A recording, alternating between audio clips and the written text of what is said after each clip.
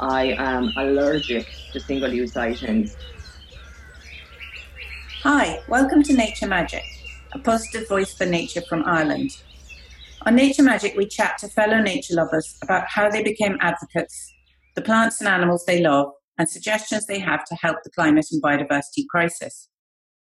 Today, I'm speaking to Raquel Noboa, founder of 50 Shades Greener, a company that is helping businesses in Ireland and now globally to reduce their waste, energy, and water, and thereby reduce their carbon footprint and also save money. We met Raquel through BEN, the Burren Ecotourism Network. We are graded on a strict sustainable code of practice every year through this network. At Burren Nature Sanctuary, we have targets that we are meeting yearly to reduce waste, energy, and water use. Some exciting news. Raquel has just secured a large contract and is about to launch an exciting new initiative in Ireland that will be revealed soon. If you enjoy Nature Magic, please subscribe and give us a review and tell your friends. We greatly enjoy spreading these positive stories. It's lovely to be speaking to Raquel Noboa today in Liscannah.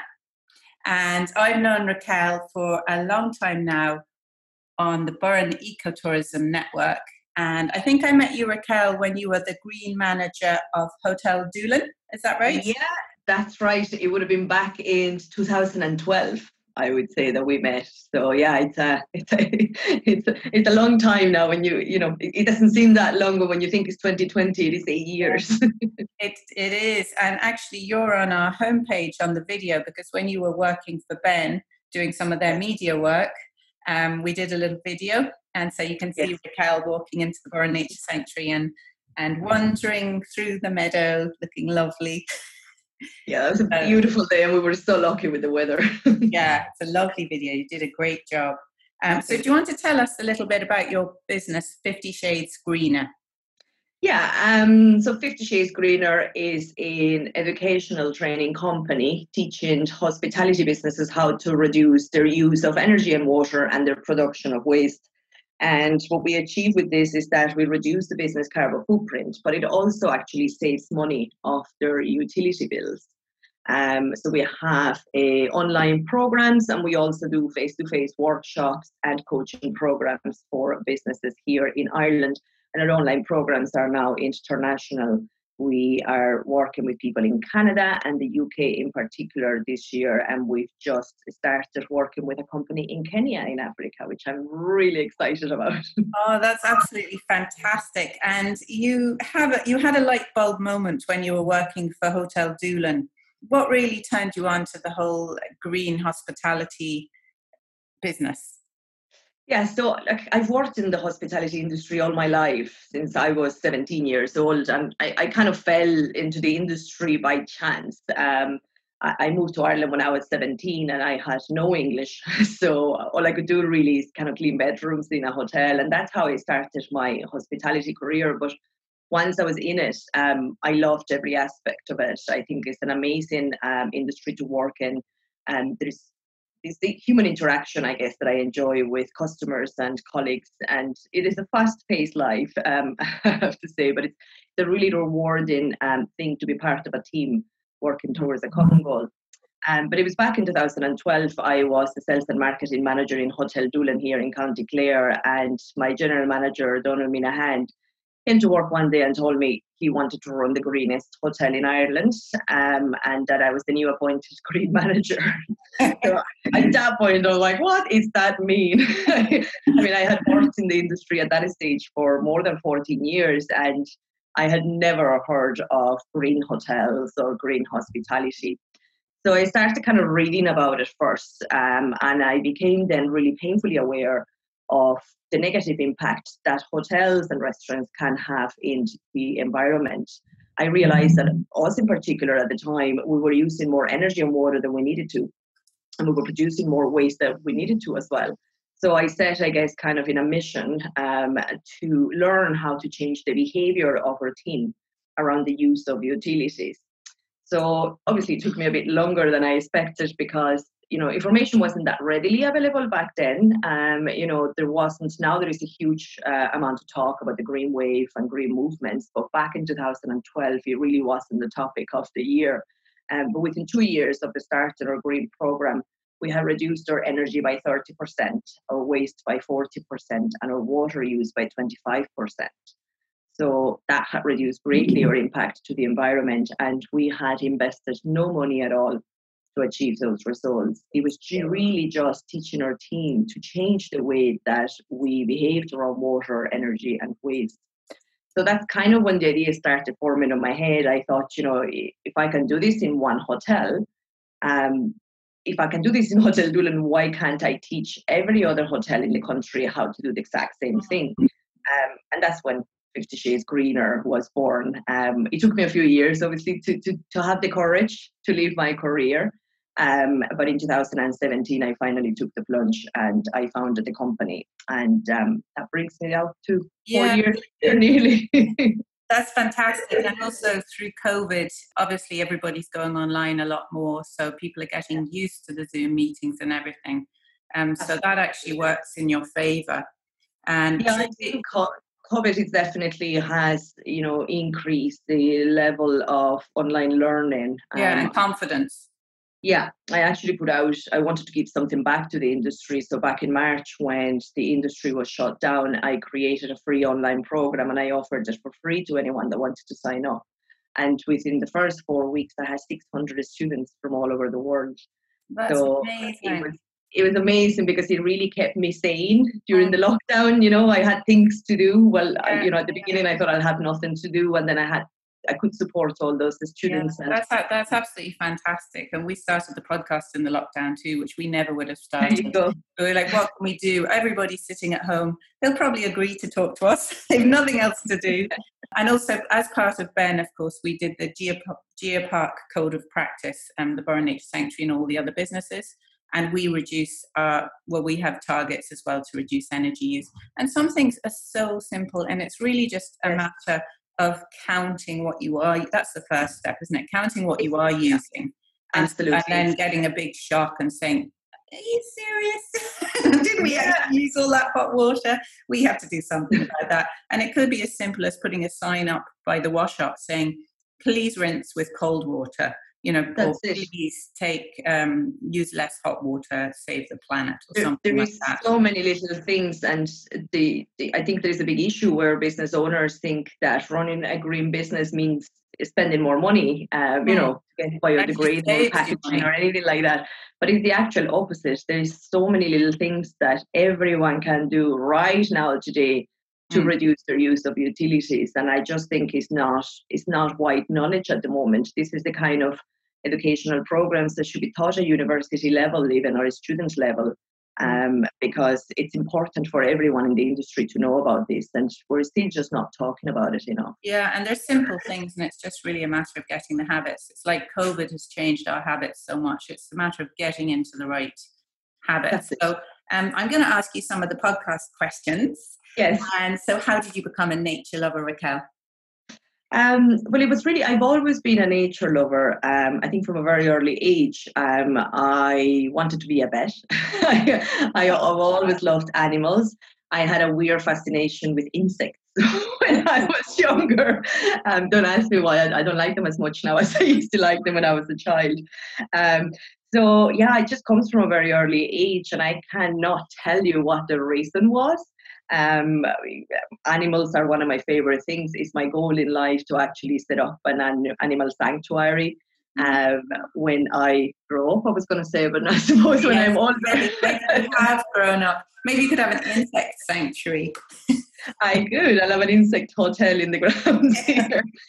So yeah, you have 2 doggies, I think. Do you have any? I do. I have 2 dogs. Favorite animals or plants? Well, I have 2 dogs, 2 cats, and 6 chickens. They're all rescued animals. And, what's my favorite animal is a really hard question for me, because I love all animals. They're my Achilles heel. And I love all types of animals. When I was younger as well, I used to love horses. they were a passion of mine. And my parents used to be driven demented because all I wanted to do is go and ride horses. And it's not a cheap activity to have. But I managed to ride horses up until I was about 15. And only recently now I kind of try and get back into it. A friend of mine bought me a horse riding lesson for my 40th birthday, and I went over 2 weeks ago, and I tell you, the body's not the same anymore. So all types of animals, really, I couldn't choose one. Yeah, and do you find that your rescue chickens have their own personalities, or yeah? Yeah, I never knew anything about chickens up until 2 years ago, and then I saw an ad from Little Hill Animal Rescue. They rescue hens from factories before they're going to be killed. And I decided to start adopting some hens. I started with 4, and then the bird keeps growing and keeps changing. But they are amazing pets to keep. They definitely have their own personalities. They're very demanding. They really tell you when they're hungry or when they're thirsty and when you haven't cleaned their house properly. So they're definitely what's really amazing to see is the transformation from when they arrived to us to what they can become 6 months later. I mean, they came to us literally with no feathers, skin and bones, broken beaks. And now they all look like regular healthy chickens. That they're even a bit too fat now, I would say. Oh, well done. That's so sweet of you to do that. So lovely. You have loads of positive actions that people can do to support nature and the planet. And you were talking on I was looking at your blog, your light bulb moment for the business. Thinking about the young people and the Fridays for Future, and we really all have to align to this. It's no point just saying, oh, there they are on the news. You know, we have to align our businesses to climate change. And obviously you have a rake of things to do with businesses, but what can the everyday person do to help nature? Is there any simple things you can suggest? Yeah. So again, like, I don't want to sound like a broken record, but it's all about, to me, lessening our impact to the environment is lessening our use of water, energy, and production of waste. And something that we've become really bad at as a society is single-use items. I am allergic to single-use items. It seems completely idiotic to me that you would purchase an item that you're going to use once and then you're going to put it in the bin. You know, it's completely unnecessary. It should be totally eradicated from our lives. So, you know, again, a small change can make a big difference. Things like if you drink coffee a lot and you're going around buying 3 takeaway cups of coffee every day, you know, buy a kid cup. Reduce your waste by 3 cups a day, which is over 1,000 cups in a year. There's a staggering statistic that in Ireland we dispose of 22,000 coffee cups every hour. I know. There was actually somebody in Dublin created a box the size of what it would take 22,000 cups. And it was a very impactful image to me. So that is small change would really reduce waste. If everybody was to have keep coffee cups, we would really reduce our waste in Ireland. Or even if you drink a lot of water, you know, stop buying plastic bottles of water, get a keep water bottle. So I guess the tip is to look at your life and look at something in your behavior that you repeat every day. And that if you stop that behavior would actually either reduce your water, your energy, or your waste. And start with those things that you do on a daily basis, and then look at things then that you might do on a weekly basis or monthly basis. Yeah. And always kind of think, like, don't think about the 10 cups you might use this week. Think about the 10 cups you will use and the other 4.5 million people in Ireland doing the same. You know, when you think about numbers like that, it's when you really realize the impact our lives have in the environment. It reminds me of one of the activities we do with the kids. We just print out lots of flowers on bits of paper and we scatter them over the floor. And we say to one of the children, now, do you want to pick a flower? And they say, well, that didn't make much difference. You know, that seems okay. Maybe if I just pick one flower. And then we get every single child to pick just one flower. And they're like, oops, they've all gone. So it's just showing them people visually. Now, COVID has changed it a little bit because even with our business now, we aren't giving them washable coffee cups, you know, regular China coffee cups. We're giving them compostable coffee cups. So we're composting the waste because we didn't want in and out of the kitchen. You know, we have our routes for COVID and everyone has to stay in their own station. And I have noticed in hotels and things, of course, the stupid little bits packaged butters and things have had to Oh, come back because it really is, yeah, it's breaking my it's heart. heartbreaking. I feel like we're going back about 10 years in terms of single use because of COVID. And but that will change, I suppose. It's temporary. Yeah, and I think, it all comes to a bit of common sense as well. I was in a restaurant the other day and they had wrapped the cutlery in cling film to give it to me. And I just felt, okay, well, somebody actually touched that cling film to wrap the cutlery. So what is the difference, with touching the cling film or the cutlery itself? It's an unnecessary measure. I know businesses are doing it because they think it's the right thing to do. But I think we all need to use our common sense a little bit and realize that, we don't need to wrap everything in plastic. It's completely unnecessary. It's completely bananas. Our local school, Seamount, has a zero waste policy, which is wonderful. So and the children put that in place. So you're not allowed to bring cling film or anything into the school. That's what we should be doing in every school in the country. I'm actually writing a schools program as we speak. It should be ready in the next 3 to 4 weeks. So I would be delighted to see that being rolled out nationally at some point. Yeah, you should talk to Seamount and the kids that are on the committee that are doing it, and they've managed for the whole school. It's a big enough school, which is wonderful.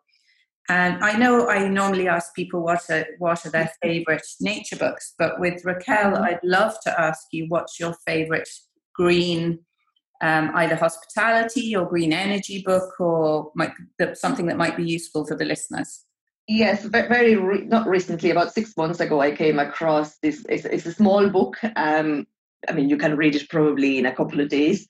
It's called The Ethical Business by Sarah Duggan. And it's not just a book, it's actually, I found very interesting that it's got templates and tables for you to be filling in. So it goes through certain amount of information as to what it is to be an ethical business. And then it asks you to think about your own business and to write down some notes there so that we can start to kickstart a green journey of some sort. I found that really interesting and really easy to read. So if you had a magic wand, Raquel, what is the one thing you'd change in the world? I think I might know what it is. It might begin with S. I go a step further on that one, I guess, since I have a magic wand. What I would do is reduce the world's carbon footprint to zero. I do firmly believe that carbon footprint is the most single damaging thing that we have created for nature, and that is changing all of our ecosystems, is extinguishing a species, is creating havoc into the poles. So if I had a magic wand, I guess I would reduce all carbon footprint to zero from now on, and I would allow, give the planet a chance to kind of reinvent and flourish back to what it was before we humans destroyed it. It's very difficult because the people who understand about climate and care about climate find it very difficult to express it to the people that either are too scared to think about it, or don't. I think that's the break in the communications. That's it. I think that's where, and that's again another reason why I created 50 Shades Greener, is to show people that there is things we can all do.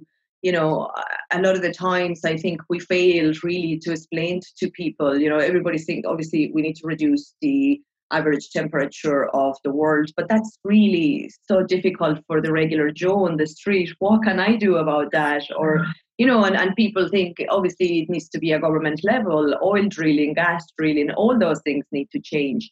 But at the same time, we can criticize our governments for not doing that when we're not taking a good look in the mirror ourselves and taking responsibility for our all individual actions.